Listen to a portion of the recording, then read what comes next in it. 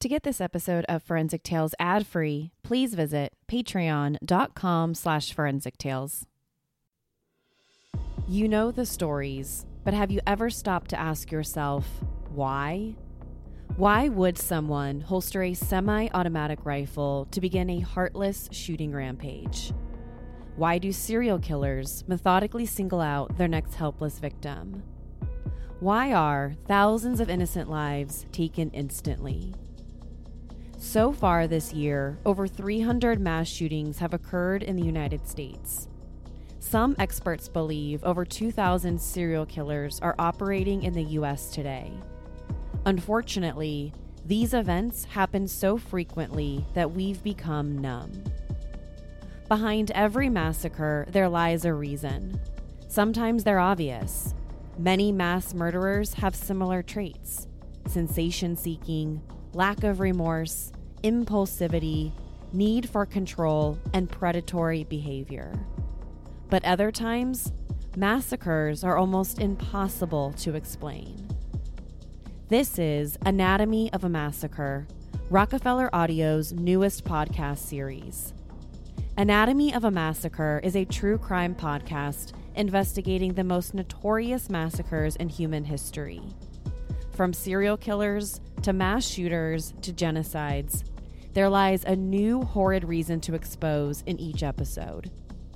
Join your host, Courtney Fretwell, a forensic psychologist, as she dives deep into the psychology, criminal theories, and policy implications behind each tragedy. New episodes of Anatomy of a Massacre are available right now on Apple Podcasts, Spotify, or wherever you get your favorite shows. You know what happened? Now, let's uncover why.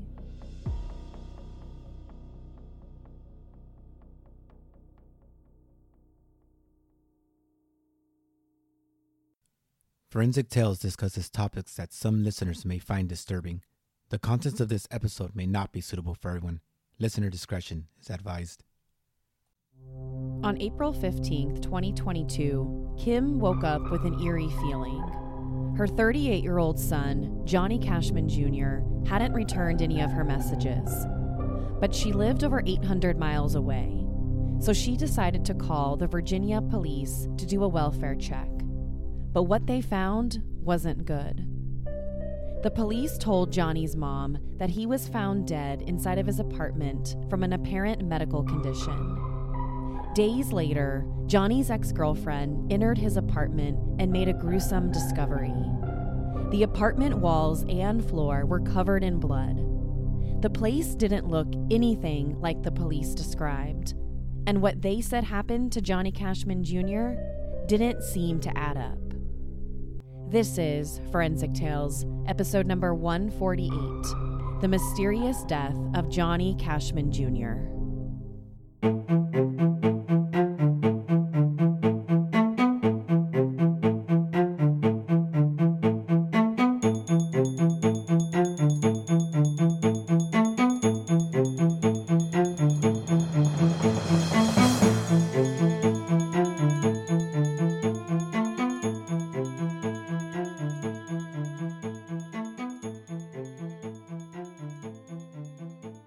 Welcome to Forensic Tales. I'm your host, Courtney Fretwell Areola. Forensic Tales is a weekly true crime podcast covering real, spine-tingling stories with a forensic science twist. Some cases have been solved with forensic science, while others have turned cold. Every remarkable story sends us a chilling reminder that not all stories have happy endings. As a one-woman show, your support helps me find new exciting cases, conduct in-depth, fact-based research, produce and edit this weekly show. As a thank you for supporting the show, you'll get early ad-free access to weekly episodes, shout-outs in episodes, priority on case suggestions, and access to weekly bonus episodes.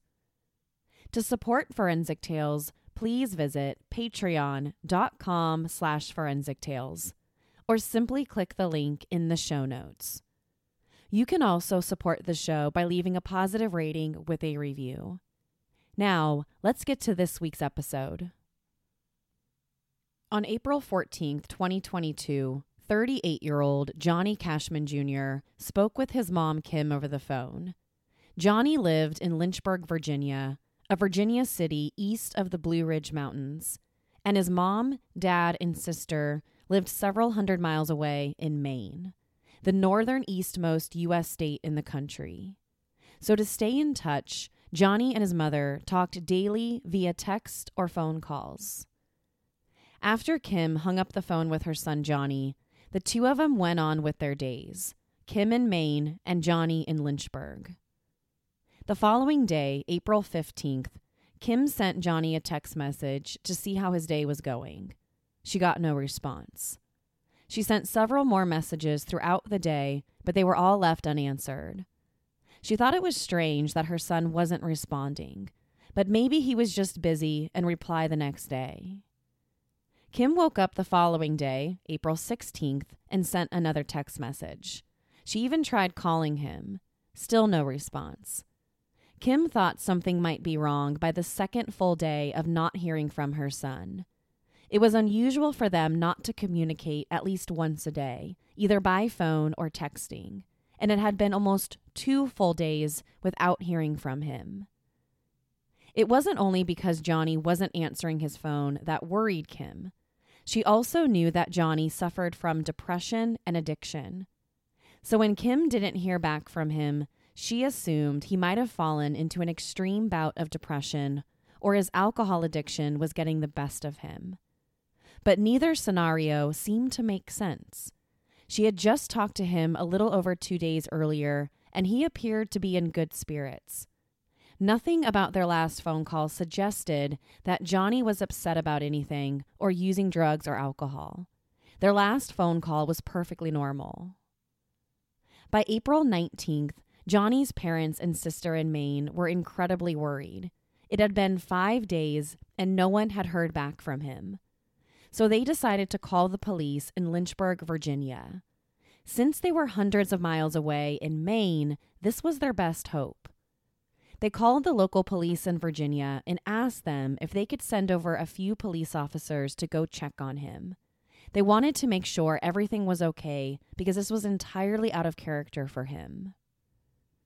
At 6:42 a.m. on April 19th, a couple of Lynchburg, Virginia police officers arrived at Johnny's apartment on Kemper Street to perform a welfare check. A welfare check, sometimes called a wellness check, is when police stop by a person's house to make sure everything's okay. Usually, these types of requests are made by the missing person's family or friends, and they're usually done after the person has unexpectedly stopped answering their phone or getting in touch with others. Sometimes getting a police department to perform a welfare or wellness check can be tricky. If the person is an adult, sometimes the police will brush it off. They'll tell the family to wait a few more days, and the person will likely show back up on their own. But in this case, the Cashman family had already waited several days. It had been 5 days since anyone had heard from Johnny. And based on his history of both depression and addiction, they feared the worst.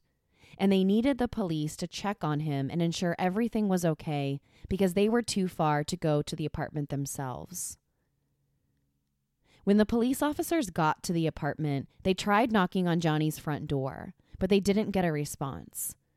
This wasn't entirely unusual because it was a little before 7 o'clock in the morning. So they thought Johnny might still be sleeping and he just simply didn't hear the door knock. 1 minute later, at 6:43 a.m., the officers knocked again. Still no response. At 8:01 a.m., the police returned to the building, and this time they entered the apartment. Inside, they found Johnny Cashman. He was lying on his back on the middle of the floor, and he had been dead for several days. The Lynchburg Police Department notified the family about Johnny's death later that morning. According to the police, they found Johnny lying on his back in the middle of the floor. They said there was some puddles of blood around his body. But based on the scene, they didn't suspect foul play. They told the family that they thought Johnny had suffered from, quote, an apparent medical condition, but they didn't specify exactly what condition that was. They also confidently told the family this wasn't a murder. The news about Johnny's sudden death shocked his parents and sister. Their first thought was that maybe this was a suicide. If foul play wasn't involved, like the police said, maybe it was suicide.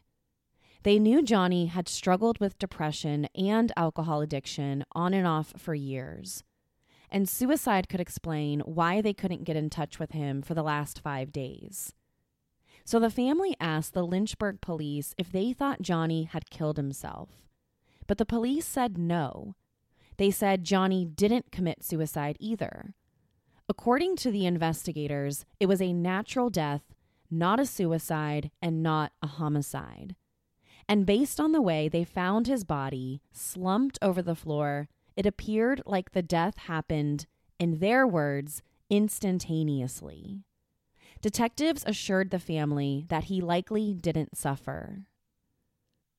The police removed Johnny's body from the apartment, and the family asked if an autopsy was going to be performed to determine exactly what had happened. They were only told that his death was a natural death caused by a medical condition. So they wondered if an autopsy could help figure out how a seemingly healthy 38-year-old guy suddenly died inside of his apartment. But the police said no, there wasn't any need for an autopsy.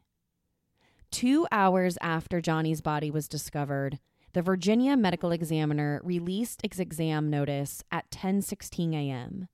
And on the notice, they reported that they were declining to perform an autopsy. In the report, the medical examiner didn't note any injuries or marks found on Johnny's body. And besides a few cigarettes, the police didn't find any drugs, alcohol, or weapons inside of the small apartment.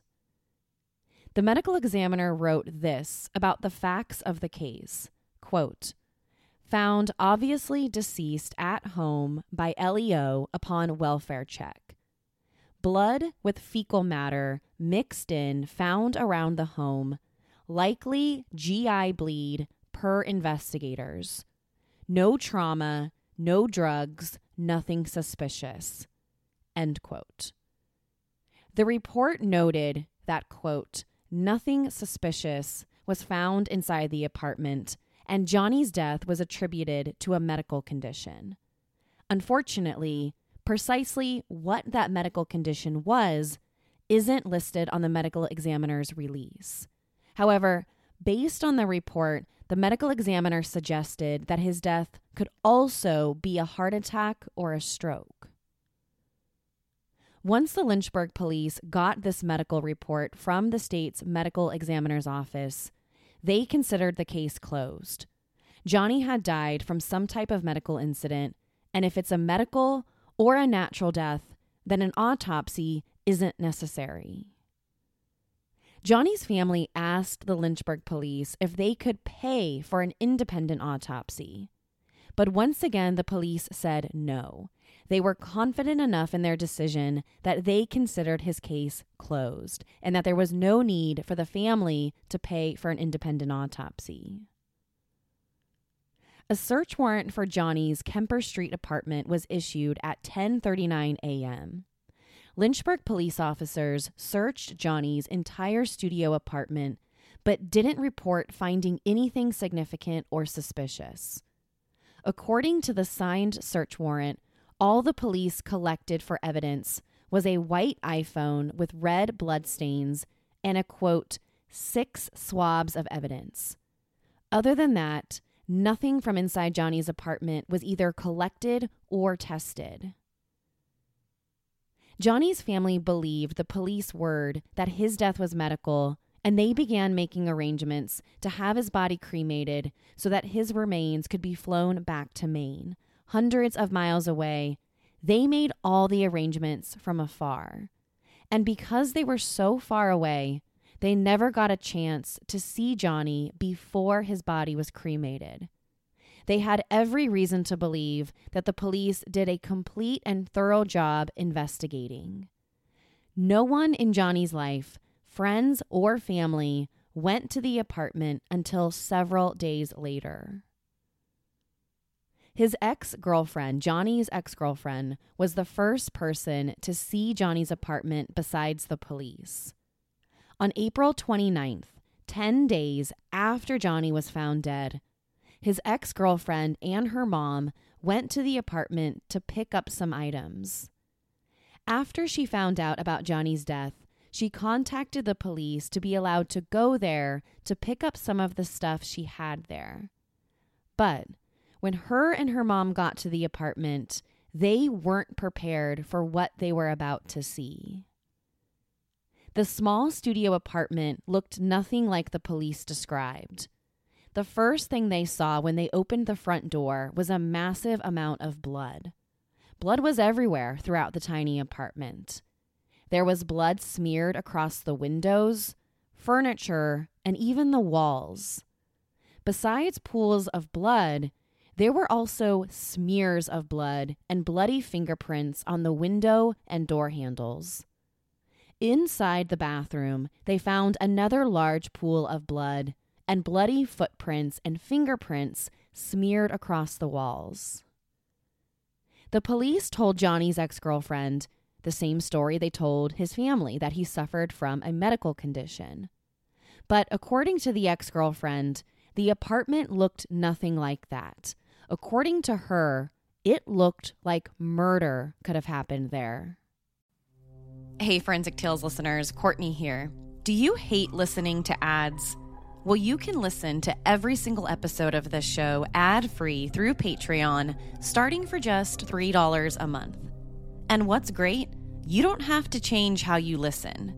You can still enjoy ad-free episodes of Forensic Tales through most podcast apps.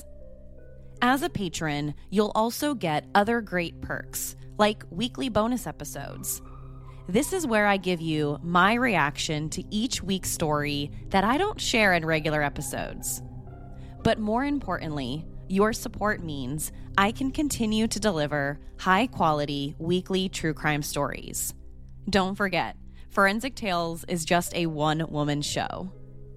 If you're interested in learning more, go to patreon.com/Forensic Tales. That's patreon.com/Forensic Tales. There's also a link in the show notes. Now, back to the episode.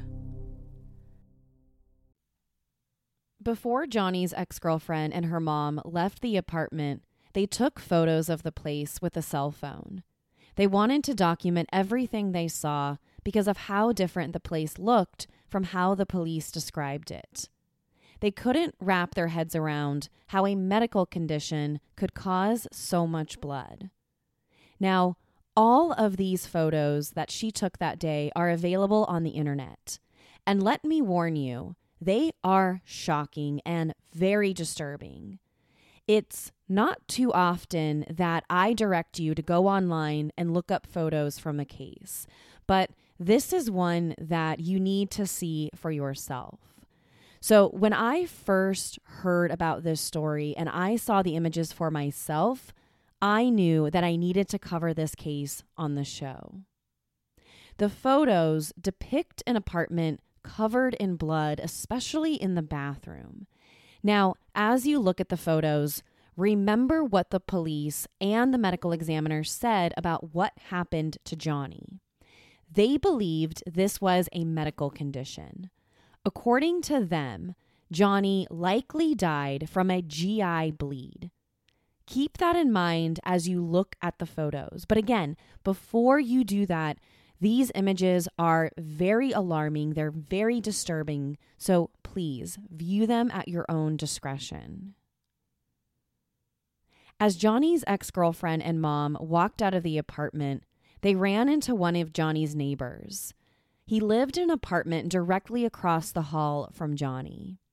He told them that he had a security camera installed at his front door and that the camera also pointed towards Johnny's front door. So the camera captured anyone coming and going from Johnny's apartment. The neighbor told the ex-girlfriend that the police came over when they saw the camera and asked for all the footage on April 19th. So he turned over all the audio and video recordings from April 14th, when Johnny was believed to have died, and on the last day that he spoke to his family. But the neighbor told the girlfriend that he found something suspicious on the tapes and thought that she should take a look at it for herself. What she saw in the video was bone-chilling. At 3:03 p.m. on April 14th, the security camera captured Johnny walking by himself up the steps towards his apartment. He seemed completely normal and completely healthy. There was no sign that he was about to experience any type of life-ending medical emergency. Less than 1 minute later, the security camera captured something else, but it wasn't anything visual. The camera heard something. In the video, a man can be heard shouting, "Dude, what the F?" A few seconds later, "What are you doing, man?" "Yo, what the F, dude?" After that, the camera picked up several loud banging noises coming from inside Johnny's apartment. At the same time, banging noises are heard. A man screams, "Stop," over and over again. "Stop, stop, stop." Then the same man can be heard saying, "Help, help me." At 3:11 p.m., only 8 minutes after Johnny walked in, the camera captured a man wearing a black leather jacket leaving Johnny's apartment. But the man wearing the leather jacket wasn't Johnny. It was someone else. According to the neighbor, the man seen leaving the apartment at 3:11 p.m. was a man who had been staying with Johnny for the last few days. On the security camera, the man is seen walking out of Johnny's apartment and closing the door behind him. He walked down the flight of stairs almost to the bottom, but then he suddenly turned around and went back upstairs towards Johnny's apartment. Once he got to the front door, he pulled his shirt sleeve down to cover his hand. Because his back is turned to the camera, it's difficult to see exactly what he did next. It either looks like he tried to get back inside the apartment, but he didn't know the lock code, or he used his shirt sleeve to wipe the door handle clean. After that, the same man turned around and went down the stairs again to leave the building. Seconds later, the loud bang of the building's outer door can be heard, as if to capture him leaving. For the next few minutes, it's dead silent on the security tape. Then at 3:12 p.m., Johnny is heard screaming for help inside his apartment. And then the video went silent for the rest of the day.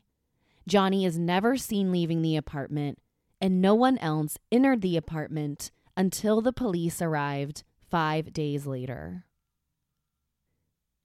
After watching and listening to the chilling video, Johnny's ex-girlfriend immediately contacted the Lynchburg Police Department. She wondered why the police weren't investigating Johnny's death as a possible murder, since the neighbor said he turned the video over to them. But when she tried getting in touch with anyone from the police department, she was turned away. She was never allowed to speak with any of the detectives who worked on the case. After failing to get in touch with the Lynchburg Police Department, she then contacted Johnny's sister Sarah in Maine. She told her about the neighbor's security camera, and she said that she needed to watch the video herself. As soon as she watched it, she picked up the phone and called the investigators in Virginia. But each time she called, the police ignored her.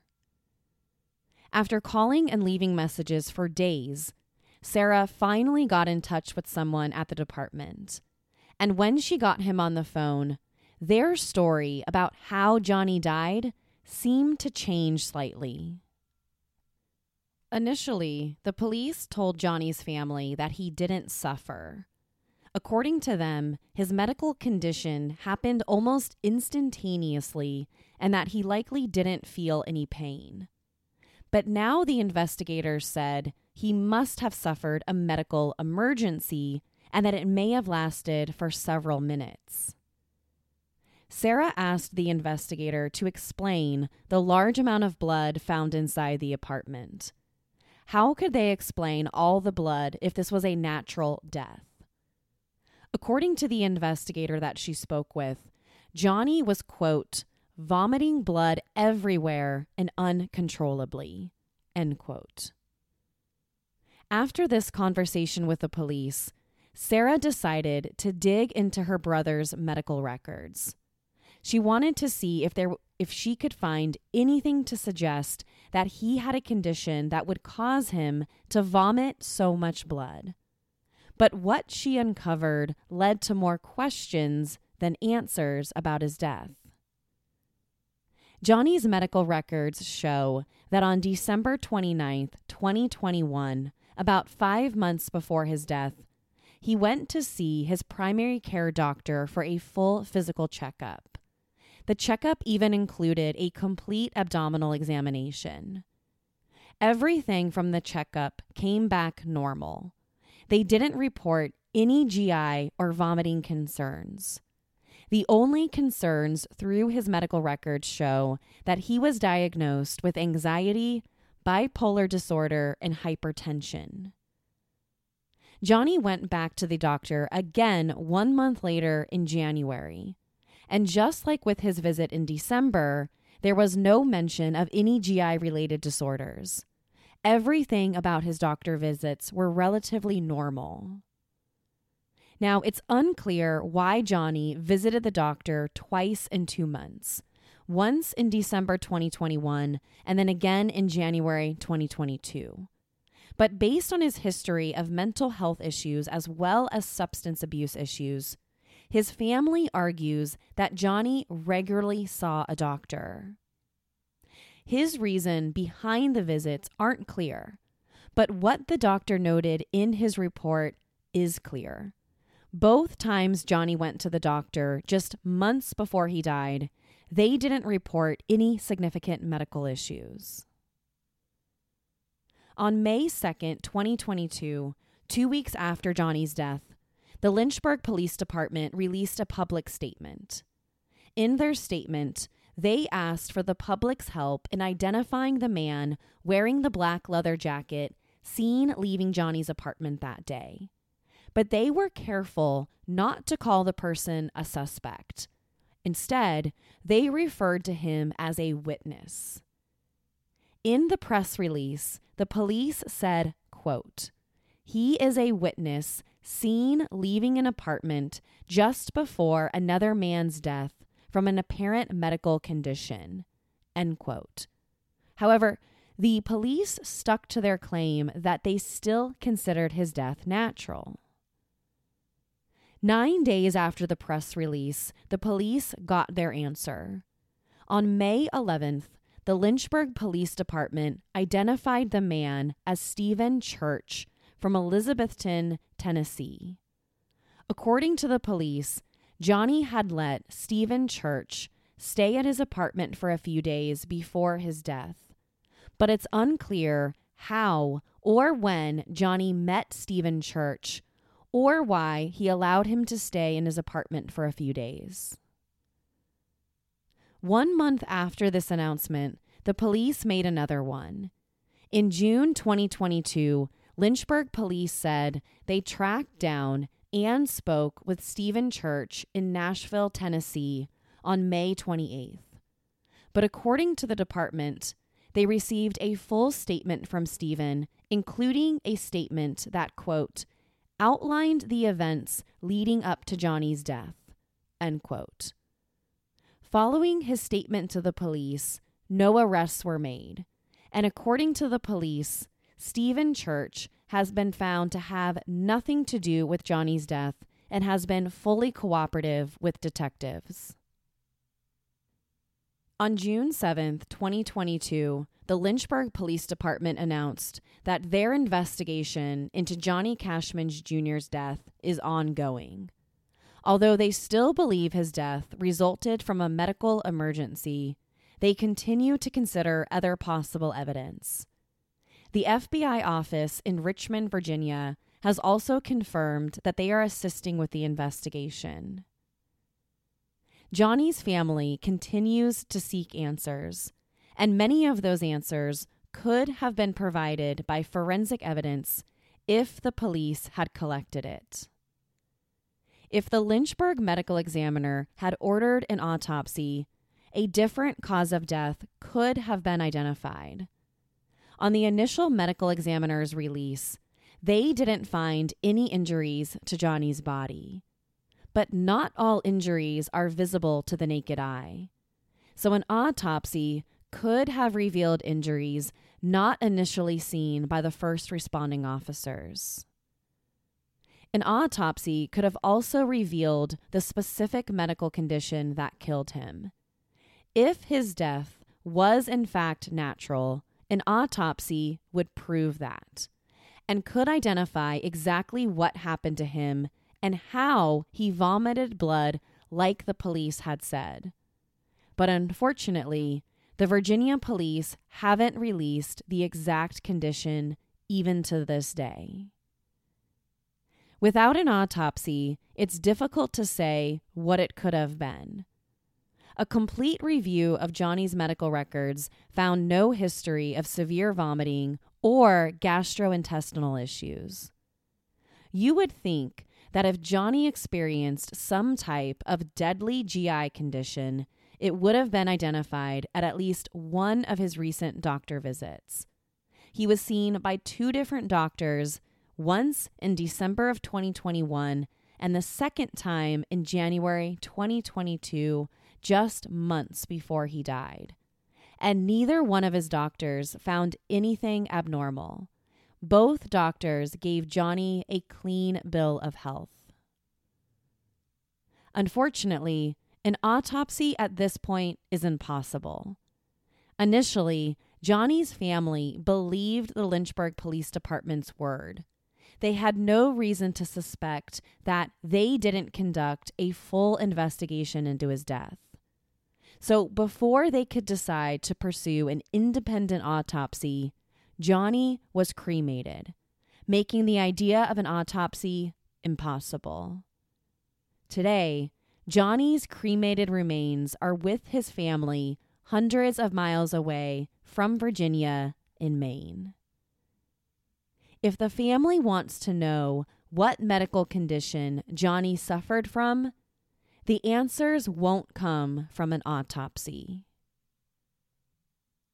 Other possible forensic evidence might have been missed inside Johnny's apartment. For example, the photos captured by his ex-girlfriend paint a much different scene than the one they described to his family. The photos reveal that blood was everywhere in the apartment, especially in the bathroom. But it's not just the amount of blood that's concerning. It's the fingerprints and shoe prints found in the pools of blood. And it's also the smears of blood, like someone was swiping their hands or fingers through it. If the scene had been tested more closely, valuable forensic evidence in the blood could have been found. For example, they could have determined if someone other than Johnny left the fingerprints and shoe prints in the blood. If they discovered that someone else left evidence in the blood, this could suggest that someone was present when Johnny was losing the blood. But instead, the Lynchburg police only took a total of 6 swabs from the blood. 6 swabs are virtually nothing for an apartment almost entirely covered in blood. The only item the police took from inside the apartment was a bloody iPhone that belonged to Johnny. Besides that, they didn't take or test anything from the apartment. No fingerprints, no DNA testing, no trace evidence, nothing. Besides the bloody apartment, the most disturbing part of this case is the video. You might not be able to see the moment that Johnny died, but you can certainly hear it. Like the photos, I recommend you put in a quick Google search of the front door camera footage. The video is incredibly disturbing, but it's a very crucial part of this entire story. The video captured audio moments of Johnny's death, and it also captured the person seen leaving the apartment, who we now know is Stephen Church. Please watch the video and check the photos taken from inside the apartment. Viewer discretion, but once you do, you can come up with your own conclusions about what might have happened to Johnny Cashman Jr. Johnny Cashman's story is one of the most recent cases that we've covered on the show. So if there are any updates to this case, I will absolutely bring them to you in a future episode. Unfortunately, Johnny's case hasn't received much media attention. It wasn't until ABC 13 News picked the story up that people began talking about it. But there are still so many people who haven't heard his story. I am hopeful that additional questions surrounding Johnny's sudden death will be answered in the near future, and I'm optimistic that his family will get the answers they desperately deserve. Every crime scene leaves behind forensic evidence, so maybe it's not too late for valuable forensic evidence to help identify the true cause of Johnny Cashman Jr.'s death. Anyone with information about Johnny Cashman Jr.'s suspicious death is asked to contact the Lynchburg, Virginia Police Department directly. Please contact Detective Doobie at 434-455-6102. You can also contact Crime Stoppers at 888-798-5900. All tips about the case can remain anonymous. To share your thoughts on the mysterious death of Johnny Cashman Jr., be sure to follow the show on Instagram and Facebook. To find out what I think about the case, consider signing up to become a patron at patreon.com/forensictales. After each weekly episode, I release a bonus episode where I share my personal thoughts and opinions about the case. You'll want to listen to this one because I'm going to let you know what I think happened to him. Don't forget to subscribe to Forensic Tales so you don't miss an episode. We release a new episode every Monday. If you love this show, consider leaving us a positive review or tell friends and family about us. You can also help support the show through Patreon. Thank you so much for joining me this week. Please join me next week. We'll have a brand new case and a brand new story to talk about. Until then, remember, not all stories have happy endings. Forensic Tales is a Rockefeller audio production. The show is written and produced by me, Courtney Fretwell Areola. For a small monthly contribution, you can help create new compelling cases for the show, help fund research, and assist with production and editing costs.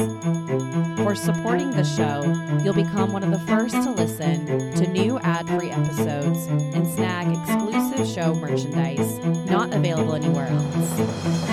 To learn about how you can support the show, head over to our Patreon page, patreon.com/forensictales, or simply click the support link in the show notes.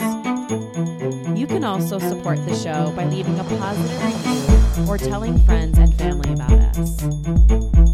Forensic Tales is a podcast made possible by our Patreon producers, Tony A., Nicole L., David B., Nicole G., Paula G., Christine B., Karen D., Sherry A., Elizabeth M., Michael D., Lisa S., and Nicola. If you'd like to become a producer of the show, head to our Patreon page or send me an email at Courtney forensictales.com to find out how you can become involved. For a complete list of sources used in this episode, please visit forensictales.com. Thank you for listening. I'll see you next week. Until then, remember, not all stories have happy endings.